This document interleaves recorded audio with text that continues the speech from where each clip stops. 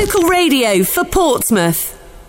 The Express this week live across Portsmouth and South East Hampshire. Thanks to your company. Great to have you along.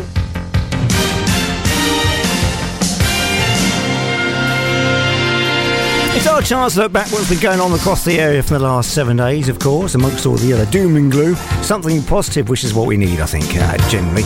And we're talking about Portsmouth Harbour Marine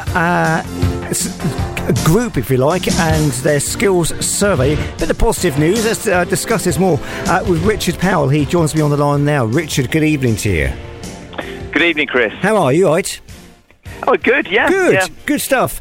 We need some positivity, Richard. I'm hoping you can bring that to us tonight. No, I'm sure I can help out there.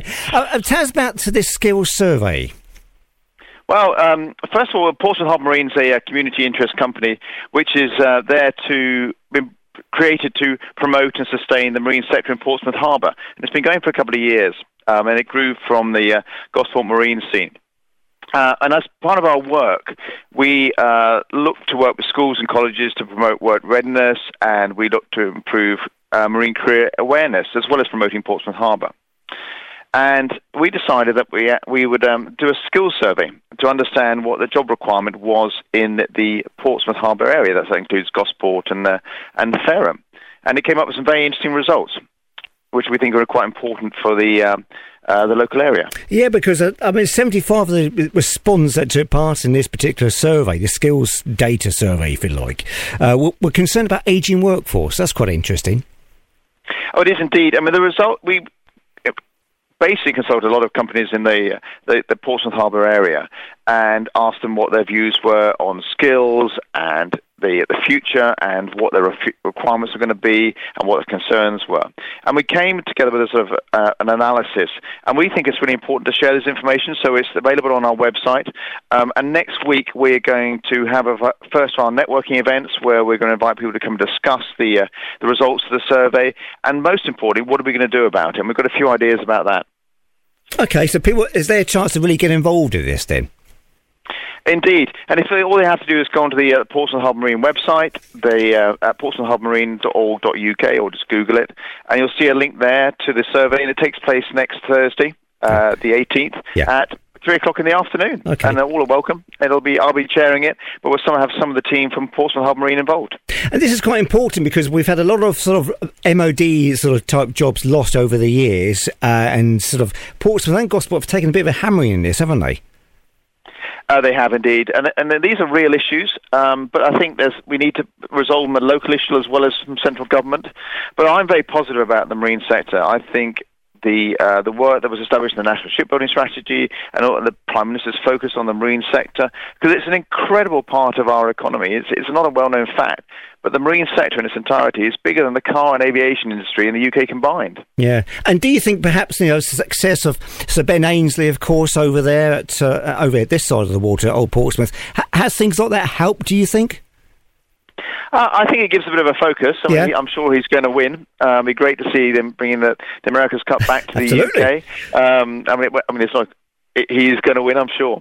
And it just raises the profile and raises awareness because it's an incredible domain to be involved in. I've been involved with the sea all my professional career, and all my hobbies are revolved around the sea. So it's a great environment. It's certainly set the scene, hasn't it, I think? And as you say, sort of profiled this particular area, the waterfront, way up there, hasn't it? It has. And Portsmouth Harbour has got so much to offer. It's got a great history, but it's also got great businesses in the Gosport and Portsmouth areas. But there are real challenges there, which we've got to get into. And we can't rest on our laurels. There's an opportunity being presented to us, but we've got to do something about it. And I think COVID has just increased the importance of this work. What do you think will be in 5 years' time? And where would you like to see things in terms of what you're trying to do here? I'd like to see a shift away from the historical jobs in the Portsmouth and Gosport areas to a future based around the marine environment, with a really vibrant industries that support the marine leisure sector and other industries in the Portsmouth area. I mean, we're getting there, aren't we? Because I think Fort Blockhouse is due to close. I think it's this year, isn't it? So there'd be more release of land, wouldn't there? Indeed, but we want to make sure that that land is used properly and generates jobs and creates activity, particularly for the youngsters in the area. Really, really important, and just giving them an awareness of what a career in the marine environment could offer, because there's huge variety there. Okay, Richard, look, it's good to talk to you again. If people want to get involved in this, how can they do that?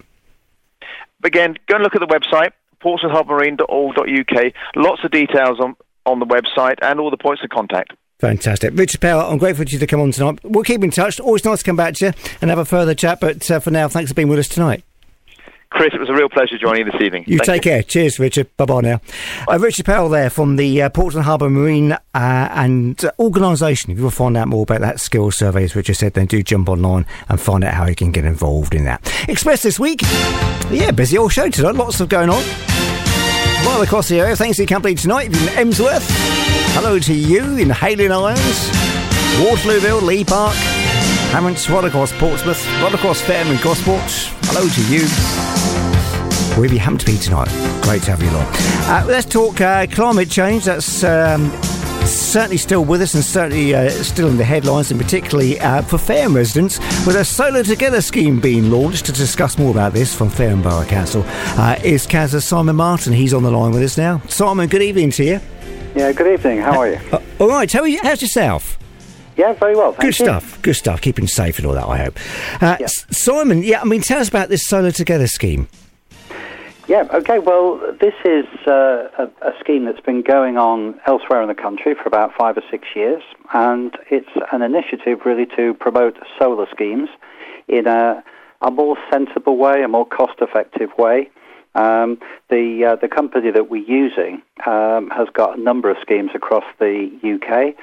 They've had over 27,000 people register their interest. They've introduced 29,000, 30,000 solar panels all over the UK. And on average, they're finding 20 to 35% savings against other ways in which you may install solar panels in your house. So what we wanted to do is to try and promote this initiative, make people aware of it, may do it in a safe environment where there is clear information on the cost benefits, clear information, proven quality installation for suppliers, and guarantees on the installation that's made. And so it's all going to be a contribution. We all have to make our contributions to try and get down to a net zero position. And so this is one of the initiatives that we're trying to implement in Fairham. And how's take-up been so far? We only did the press release this week, so the initial promotion is starting this week, appearing on your show tonight and in the local papers. So too early to say at this stage, but we're hopeful that it will move forward. We're hopeful that it will gather interest.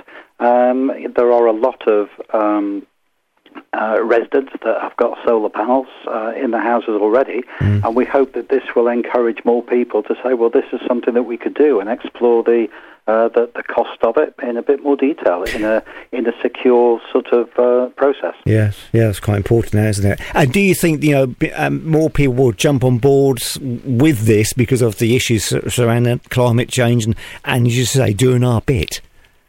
Well, I very much hope that people will do that and say we're doing our bit, because everybody else could say, well, we don't make a difference. Well, if everybody thought that, then nobody would make a difference at all. So we have got that responsibility to do our bit.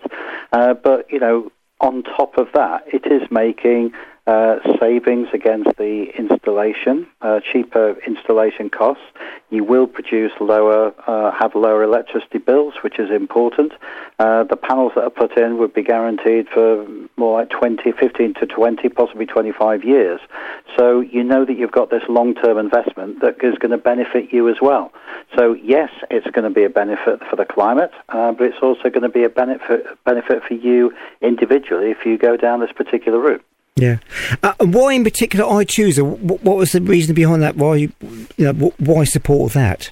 Mainly that they are a group that has got experience of funding solar schemes. They've got 9 schemes across the UK. They started off in Norfolk back in 2015.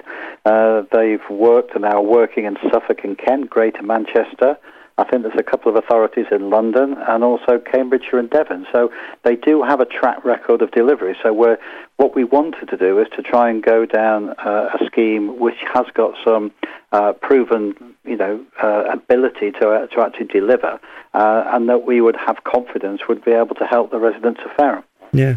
And what in terms of planning, where does it sit with planning regulations and things like that? Most solar panels do not require planning permission, but we would always make sure that has to happen. And I think the thing that happens is that if you are interested, you are registered. You register online with the group, and then they will help to provide that information. You will provide certain information to them in relation to your property, the location, the size, whether it's sort of north-facing, south-facing, and all that information can then come through. And again, when they go through this sort of scheme of going for an auction to identify a supplier that can provide the best value and the lowest price and the highest quality, that doesn't then commit you. You still have a period of time to commit, so you don't have to just say, yes, I register, and then you're committed thereafter. You do have time for that reconsideration to make sure it's satisfactory and it's useful for you. Yeah. And do you think local councils will be looking to you to see what the scheme or how it fares with Fareham Borough Council residents before perhaps, taking initiative themselves? Yeah, I mean, this is all about us trying to do something for Fareham. If it's working, I'm sure there will be interest in speaking to our climate change officer that's been involved in this, and we're happy to share whatever information because it's all part of a wider scheme, and the more people that we can get to think more about the climate and actually harness the use of the solar power that we've got, then the better that's going to be for all of us.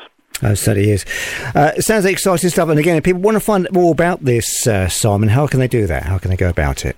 If they just speak to Fareham Borough Council and try and get some more information from them. There is also a website that has been set up, which is www.solartogether.co.uk/Fareham. And that takes you onto the site to enable you to get more information, and you can then get in touch with the Solar Together help desk as a result of that. Fantastic. All sounds exciting stuff, and fingers crossed that it's a success. I'm sure it will, because climate change is quite an important issue around here, isn't it? Yes, it is. I mean, we as a council have made a commitment to go net zero by 2030 as far as our council operations are concerned.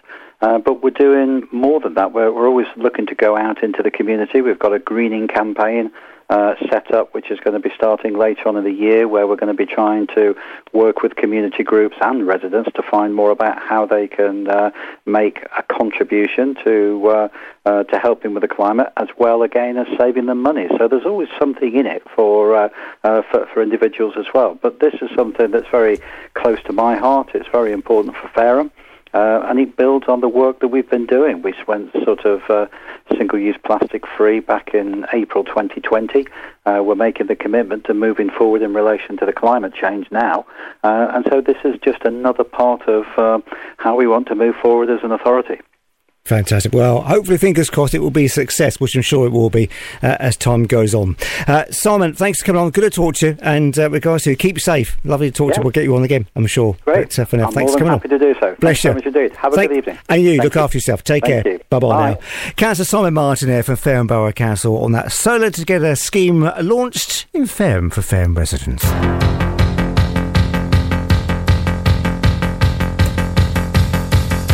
Oh yeah, 17 minutes of 8. Thursday nights, Sunday nights, we're doing this 7 till 9 o'clock express this week. Look back to what's been going on across our patch, Portsmouth and South East Hampshire for the last 7 days.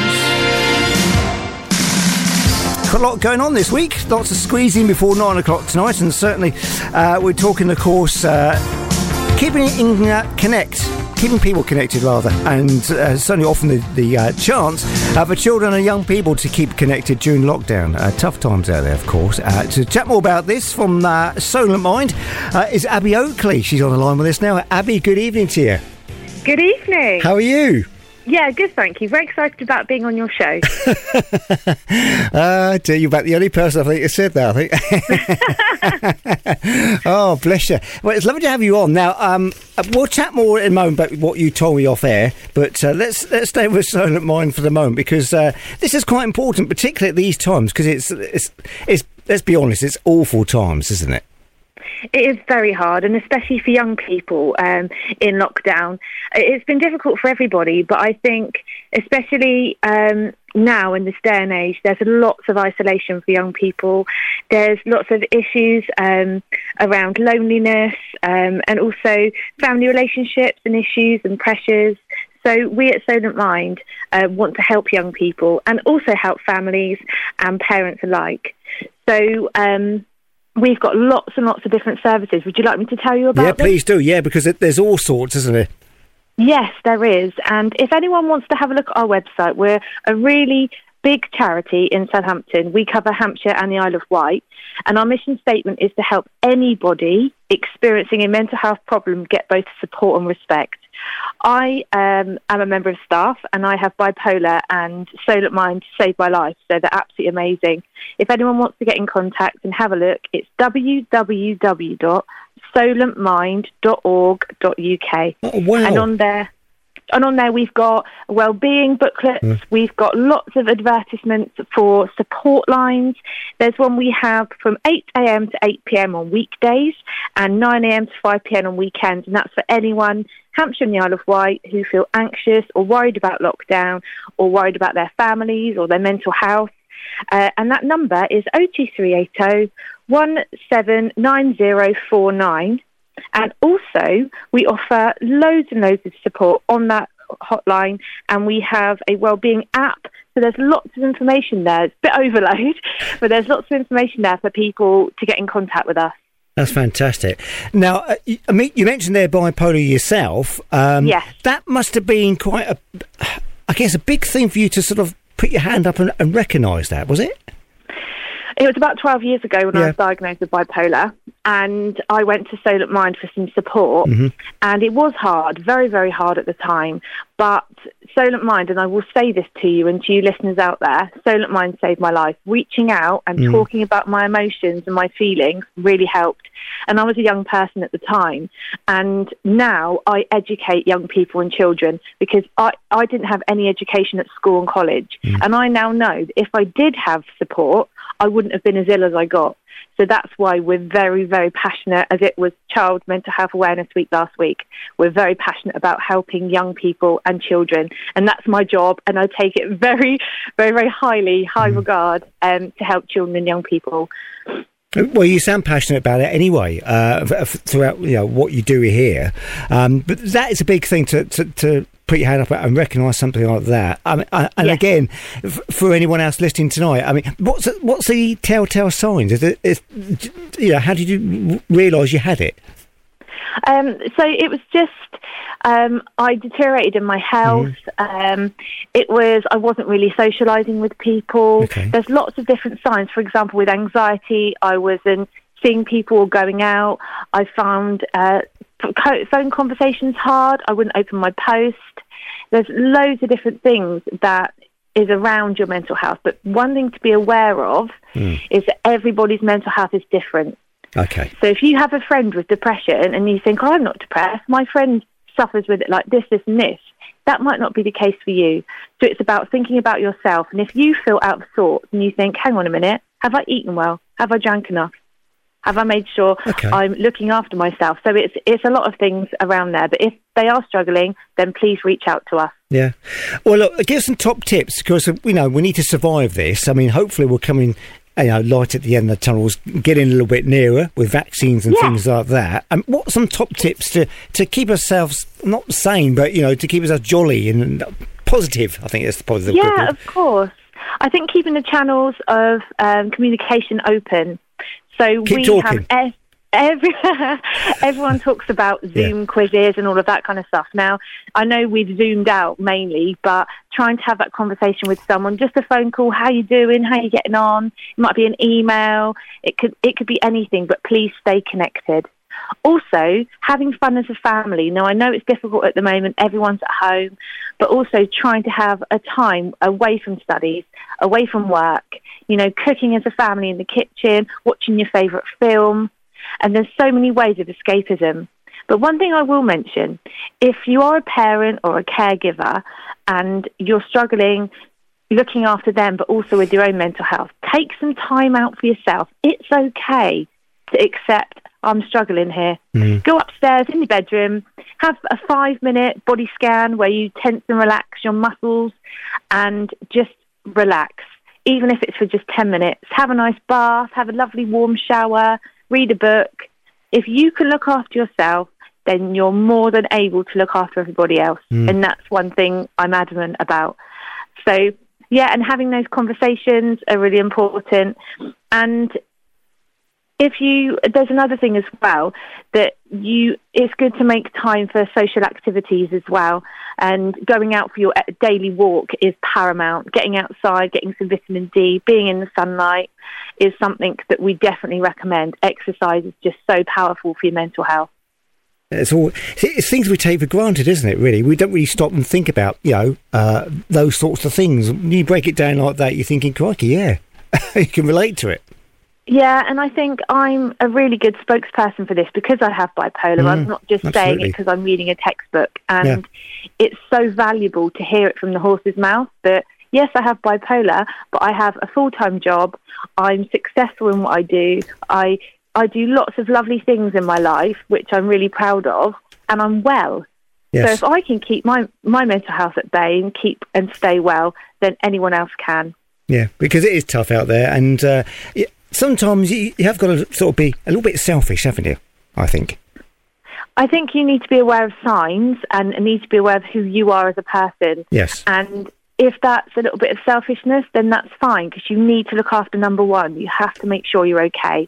And then, as I said, you can look after everybody else. As long as you've got 10 minutes of time to yourself, or go to bed a little bit earlier and read a book, or watch your favourite TV programme, or all those kind of things. But there's a really, really good app, actually, called Headspace, and that's really good for relaxation, and it's good meditation as well.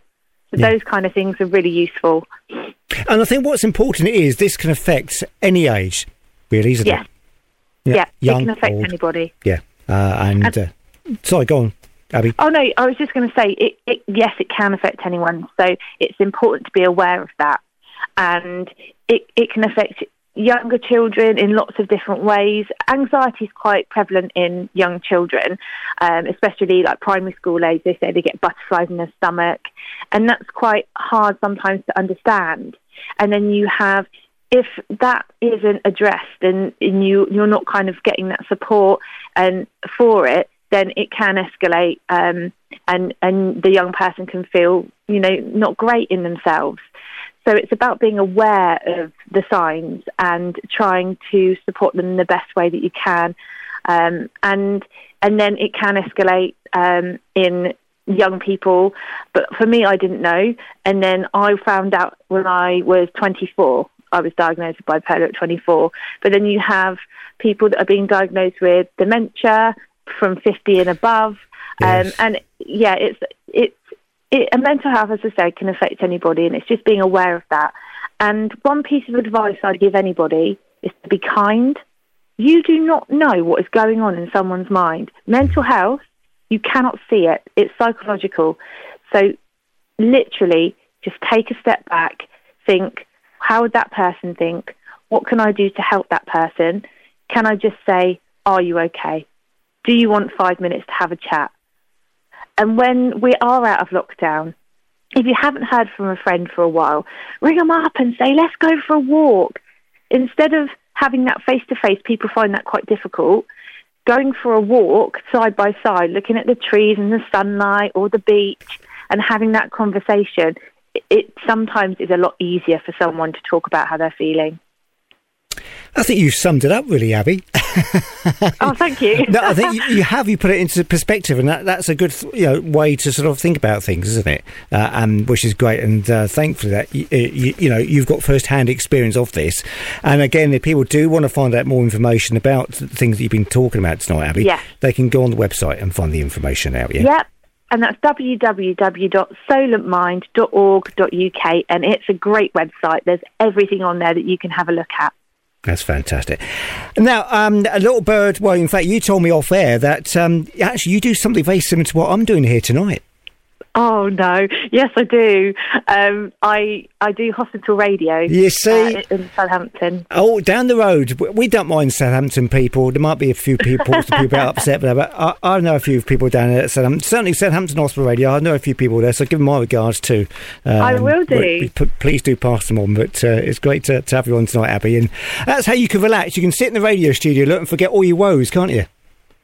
And also, the one thing I say is you're giving back. You're giving back to community. You're giving back to people in the hospital where you're there to help them. So I love it. Absolutely love it. You see, I sit in here and talk to good people like yourself, and then I can play a bit of music and just turn the speaker on, and there's no one else here to bother me. Which is rather nice, which is rather great. Fantastic. And you're reaching out to everybody out there, which is amazing. There you go. You see, that's the way to look at it, Abby. Fantastic. Well, look, keep up the good work. Thanks for coming on tonight. It's good to talk to you. And again, Solent Mind is the place to go and find out all the info there and how to keep safe mentally and that kind of thing. Abby, take care. Good to talk to you. Stay in touch, won't you? Nice to come back to you. All right. Of course, love to. Thank you very much. Stay on the line there. I'll have a quick catch up with you off air. But thanks for coming on tonight. Cheers, Abby. Thank you. That's Abby Oakley there from Solent Mind. And do want to find out more information about that? solentmind.org is the address to go to find out all the info. And we're talking about, National Pensioners Convention and the Connections for All, digital inclusion for the elderly, for the older people. And to discuss more about this is Jan Shortt. Jan's online with us now. Jan, good evening to you. Good evening, Chris. Are you okay? Yeah, I'm fine, thank you. Good stuff. Thank you for holding on there. It was a bit quick, I know. I had to go downstairs and make a drink. Like, quick, get a drink. Oh, dear.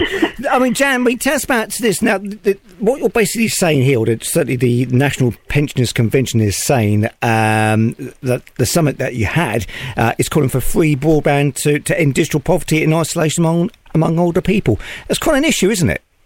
It is.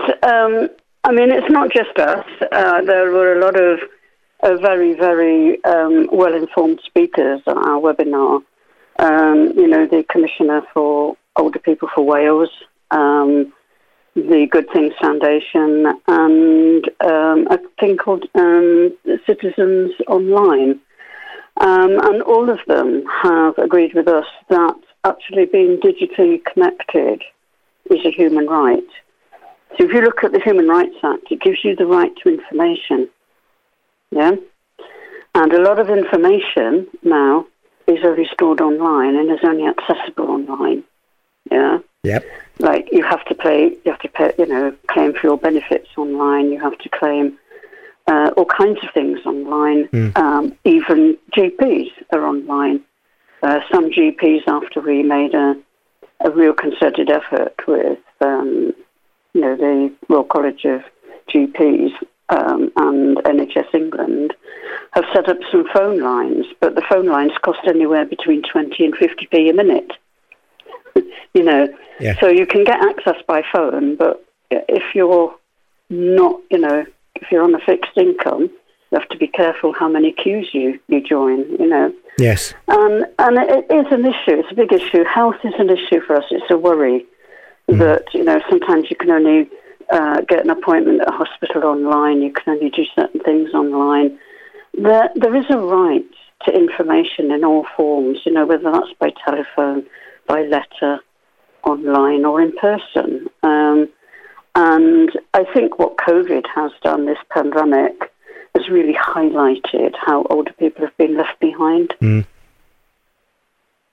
And it's worrying, isn't it, really? Because obviously things are moving on, and as you say, that they're getting sort of left behind and out of it. So what you're saying is the idea behind all this is free broadband. Yeah, I mean, we've got a situation now where over 75s that are not on pension credit have to pay for their TV licence. Yeah? Yep. We're still running our campaign for the government to take back their responsibility for that. Social welfare is not the remit of the BBC, it's the remit of the government of the day. And they very nicely dumped it on the BBC, who then, for whatever reason, decided it should be means tested. And that means tested has opened up a huge gap between those on pension credit and those just above pension credit. So we have people just above pension credit who can't afford to buy a TV licence, let alone go on broadband. And those that are buying their TV licences are saying, well, I can't afford both. Yeah? Yes, I see what you mean. Yeah. It's not just about older people. Let's be clear here. No, because there's quite a lot of other people too, isn't there, in this situation? Yeah, there are families on low income, who have to budget every week. They'll have different jars or different envelopes or different purses to put their money in for their bills and for food. And they can't get online either. And I think, what we're saying is you've mucked up the TV licence for over 75s. So, in a way, because they're excluded, why can't that be replaced by free online, broadband and free equipment and free online training so older people can get to it? But we're also saying we need, what we call a social, yeah? So we would, older people would get it free over 75, but have a social rate for those people on low income. So we're not just looking at older people per se. It's about how people who are not online, whatever that reason, yeah, whether it's cost, fear, all of the stuff that came out about safety online, where we're saying that, safety, providers of internet, companies and all of that need to do an awful lot more. Yeah. In terms of safety and scams. Yes. There's all kinds of reasons why people don't go online. Yes, and I guess some of them never will. No, yeah? and that's one of the reasons, I guess, behind it, certainly the over 70s who are a little bit reluctant to go digital. Well, they are because, I know when I started computer work when I was working, and the internet there was, secure as anything. But when you get the internet at home, the minute you open up your internet, you get bombarded with all these adverts and get this for free and get that for free. People get fed up of it, So we are looking at a huge amount of people over 75. We have our own digital working party, which is the launch that we did on the 1st of February to start that campaign on their behalf. And their research that the older a person is, less likely they are to be connected to the internet. So we need to change that, don't we? We do, and we also need to say to businesses, what suits you doesn't suit your customers. Yeah. Now, public bodies have to do an impact assessment, a quality impact assessment, every time that they think about a new service or taking a service away. But ordinary, businesses, utility companies, they don't have to do that. And what we're saying is you need to make sure, right, and it's there, under the Goods and Services Act, yes, where you must provide your services equally across the board to everyone. And you're not providing it to people who can't get online. So what we're saying is, yeah, go online if you must, but you must also, right, because of the right to information, the right to access information, you must also have alongside it either paper, telephone contact, however, non-digital contact for people. And if people want to find out more about this, Jan, how can they do that? How can they go about it? I think what we'll do, I mean, we are looking at, I'm currently putting together a letter to the Prime Minister and to Oliver Dowden, who, Yes. is the Minister. And, it's a digital DCMS, Yes. Department for Culture, Media and Sport, which has within it the digital thing about isolation and loneliness. And I think this is the other thing. It is about isolation and loneliness. Some of our members who can't afford to pay for their TV have lost their TV. They might still have their radio where they can afford to pay for a radio. But at the end of the day, there's a lot of people now excluded, isolated and lonely, no access to information at all. Now, there are some things that we're going to be doing. We're going to be writing that letter and saying, no, start talking to us about it. But if you're in England, there are two organisations that we talked about, which is the Good Things Foundation, and Citizens Online, Now, I don't have their contact details at hand, but I will email you them, Chris. Yeah, okay. And if you want to publicise them over the air, sometime next week, and encourage people to get in touch with them. And this is not about forcing people to do anything they don't want to do. It's just asking the question. I mean, Good Things Foundation and Citizens Online have locally based community functions where people can talk to people online, ask questions, get some help, get some encouragement. And these two organisations do know that it takes patience and time, particularly with older people and those with a disability. I mean, if you look at those with hearing impairments or, sight impairments, how do they access information? Very true.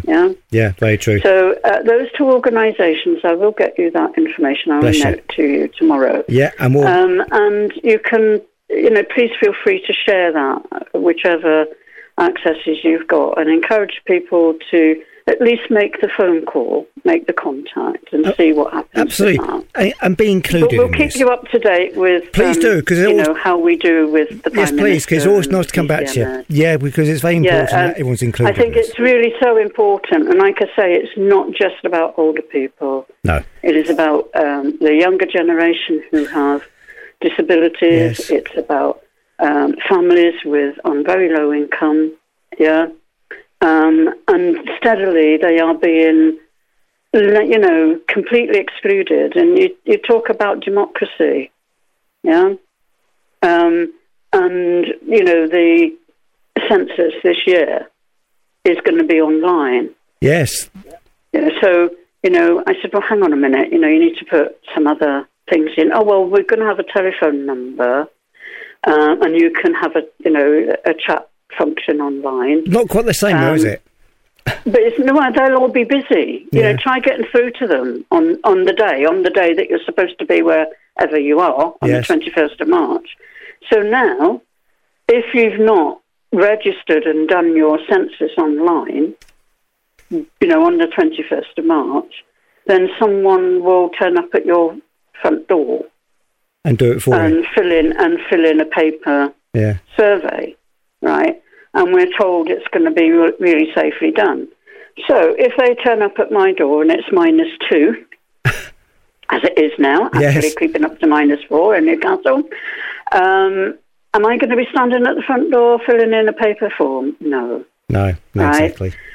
So therefore, you look at that and think, well, kind of what data will they actually have at the end of this, and how long will it take to put that data, together? So that's just one instance. And then you talk about, voting online.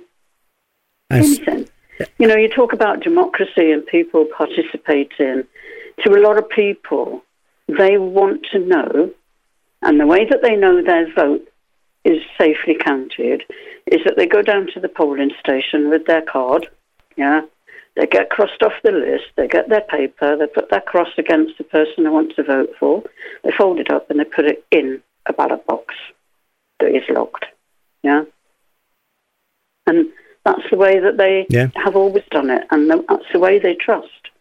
So there's all kinds of really, really, really big issues that I don't think the government or business have even thought about or even cared to think about for those that are not au fait with technology, and for those that's greatest fear is that they're going to make a mistake and it's going to cost them a lot of money. And it has happened. Yeah. It has happened. Jan. So, let's keep talking. We will. We'll keep talking. We will keep talking, and thank you. And it's always nice to come back to you and have a chat about this. But we'll get the details. We'll come back to you on this because there's plenty more to talk about. Oh, Joe, sorry, we're out of time. I really appreciate your call. It's a pleasure, my darling. You keep safe, keep warm, and you look after yourself. And we'll talk soon. Jan Shortt, thanks for coming on tonight. Appreciate it. All right, my lovely. Thank you. You take care. Bye-bye. You too. Bye-bye. Jan Shortt, their lovely lady from the National Pensioners Convention. We'll find out more about that, of course. You can go onto their website, mpcuk.org is the website address.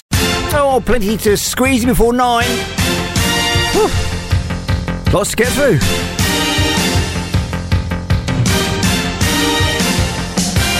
Gonna say hi to Maureen. She's in Waterlooville tonight. Maureen, thank you for your birthday wishes. Most appreciated. Thank you very much indeed. Dave's online with us at expressfm.com. Even to you, Dave, as well. Jerry's in Pure Common this evening as well. So hi to you.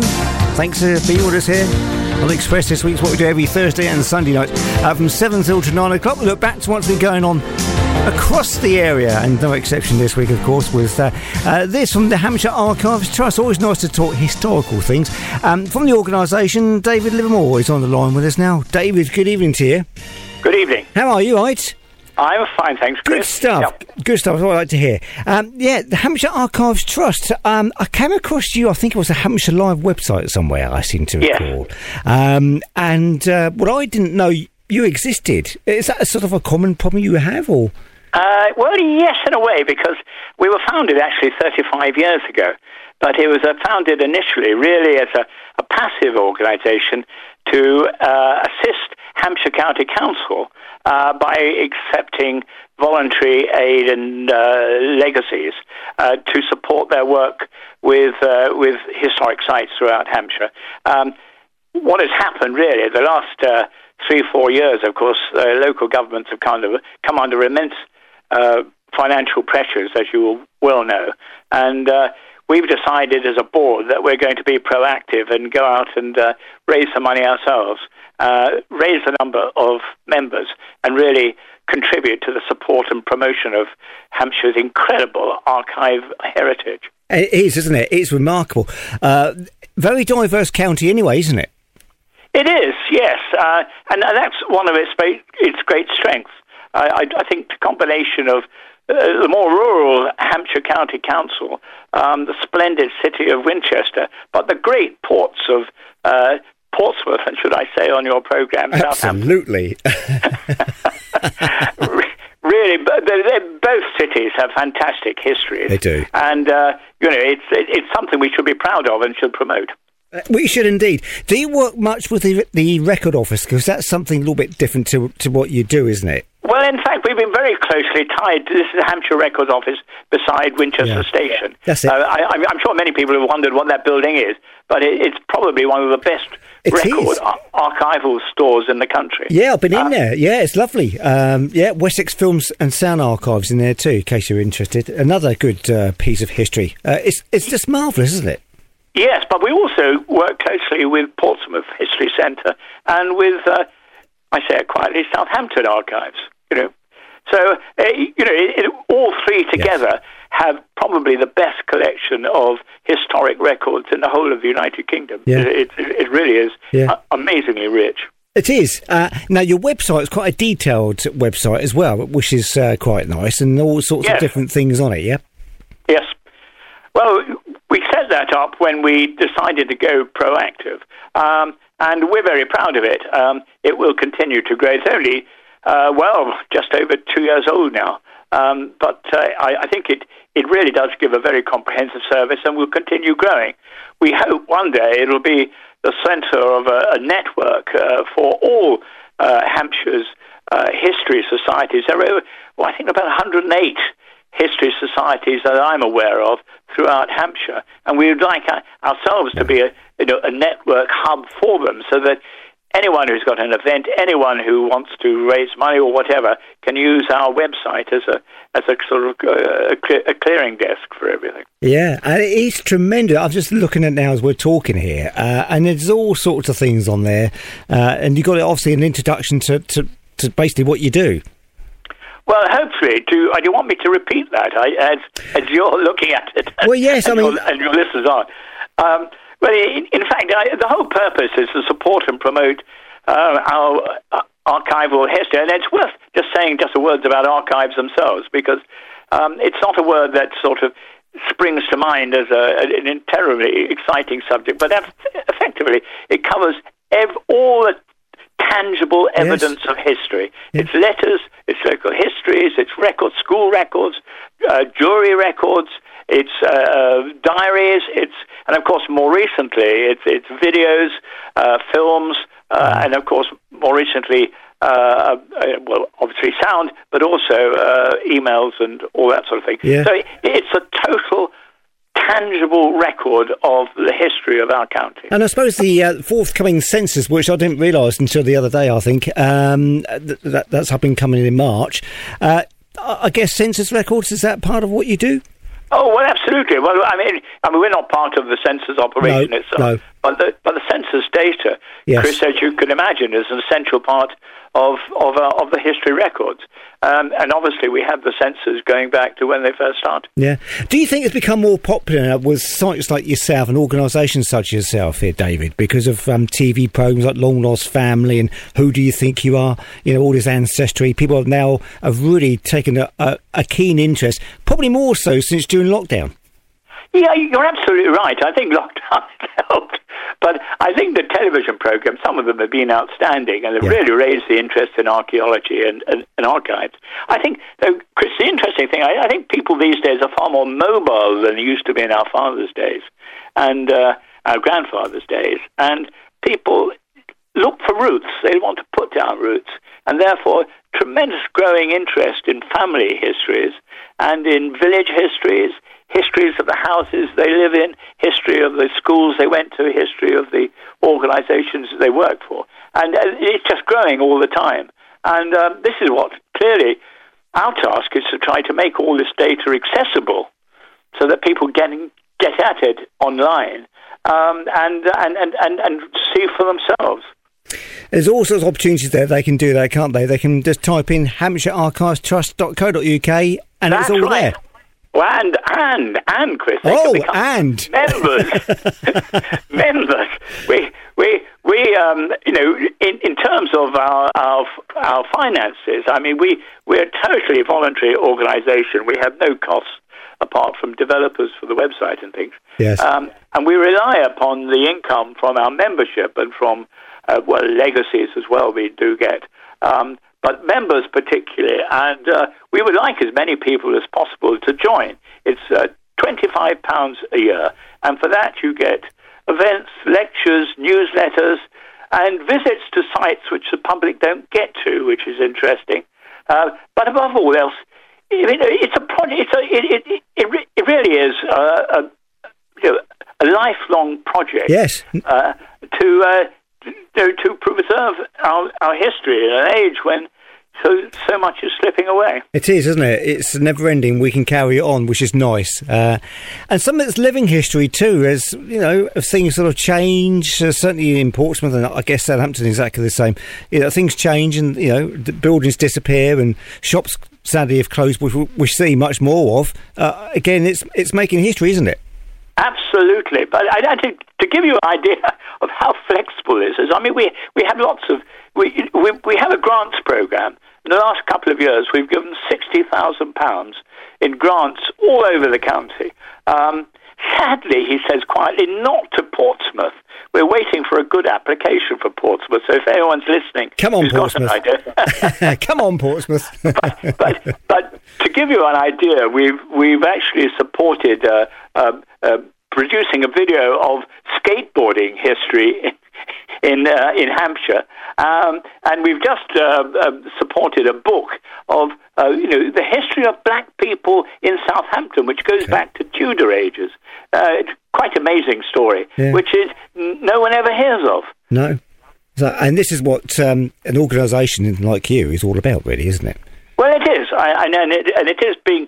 And to anyone who wants to become a member, it's a tremendous opportunity to take part in this and be responsible for saving part of this. Oh, the other thing we're doing, by the way, is setting up a panel of experts, so that if any putative historians out there who think they'd like to have a go writing some history, we can put them in touch with people who can help them do it in the best possible way. Yeah, fantastic. Again, the address, the website address, hampshirearchivestrust.co.uk, and all the information is there and how to join and become part of it. That's fantastic.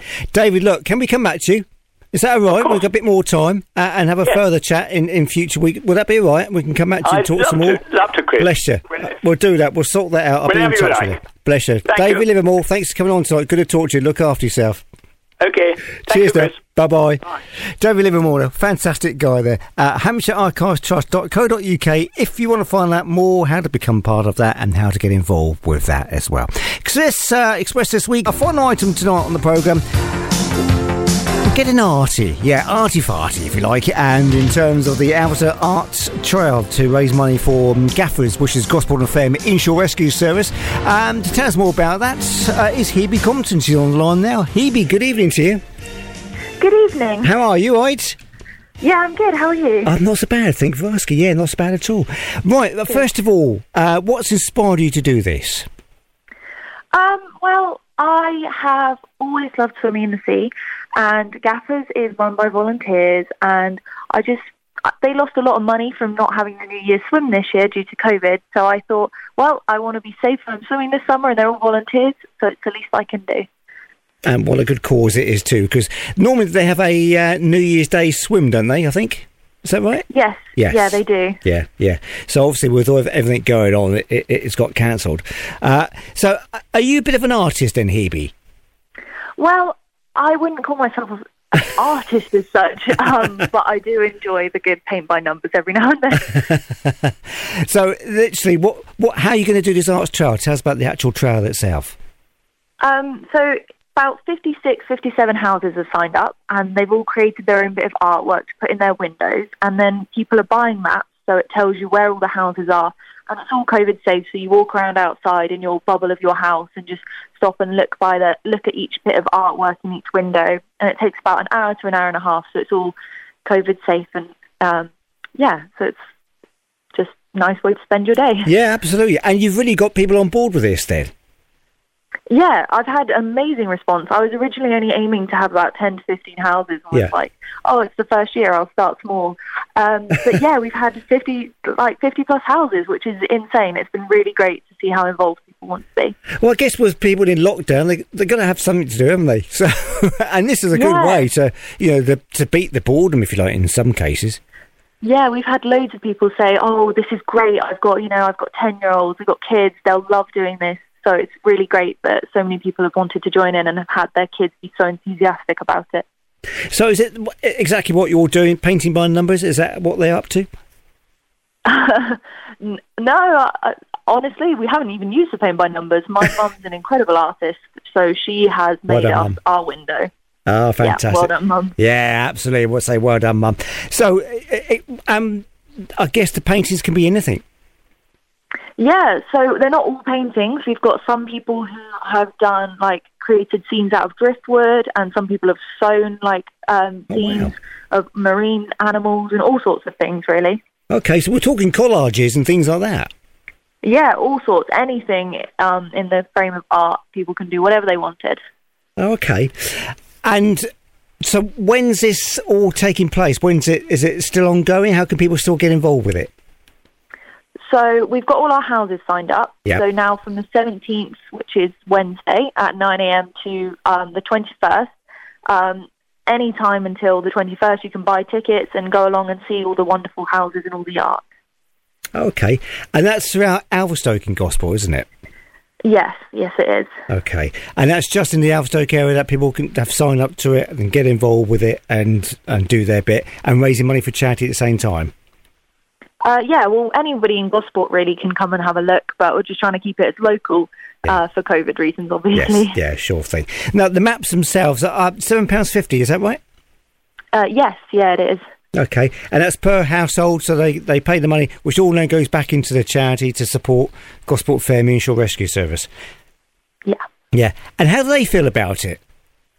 They were really great about it. So I pitched them the idea in early January, and they were so excited, and they sent me so many lovely messages saying how happy they are and how they want me to come down to the lifeboat station when all of this gets a bit easier and COVID's not so prominent. Yeah. So they've been really great about it, really enthusiastic, and it's lovely. Yeah, good stuff. So once you've got this out of the way, I mean, what's the plans of the future? More? Well, I've left it open so that if when next year comes around, I can expand and change and, use whichever charity I feel like next year and whichever one needs it the most. But I'm not really sure yet what's coming next. Okay, so watch this space. Could be something else happening there. Brilliant stuff. Well, look, I mean, people want to find out more information about it. That you can go onto Facebook too. We should say that. It's on Facebook as well, yeah? Yep, it's on Facebook, and the tickets are being sold at alverstokearttrail.eventbrite.co.uk. Okay, so all the details there, how to get involved and be a part of this. This is great fun and a new way of sort of raising money, because obviously it's difficult for charities these days, as we've heard a lot on this programme, to generate funds. So this is quite a nice way to do it, isn't it? Yeah, I think so. Yeah, brilliant stuff. A bit different than your normal bake sale. So. It is, yeah, and standing out in the freezing cold, rattling a tin. Yeah. Got to make sure to bring coats for this one. Yeah, too right. Hebe, look, good luck with it. Thanks for coming on tonight and telling us all about it, all right? And thank you so much for having me. It's a pleasure, and good luck with it as well. And always come back to us if you have any sort of other ideas, art ideas, and tell us all about it. All right, brilliant stuff, Hebe. Thank you very much. All right, you take care. All right, good luck with it. Thank you. Cheers. Bye. Bye. Hebe Compton from Gosport, and tells us about that rather different fundraising challenge, if you like, in aid of the Gosport and Fairmere Inshore Rescue Service. And if you do want to find out more about that, as Hebe said there, you can go onto the website with the info. I'm just quickly looking for it, actually. Yes, alverstoketrail.eventbrite.co.uk is where you can find all the info there. All again for you next week, same time, 7 soon till 9 o'clock for another roundup of what's been going on across Portsmouth and South East Hampshire. So look after yourself, stay safe, and have a fabulous 7 days. Okay, take care. Not out now. Thanks for listening.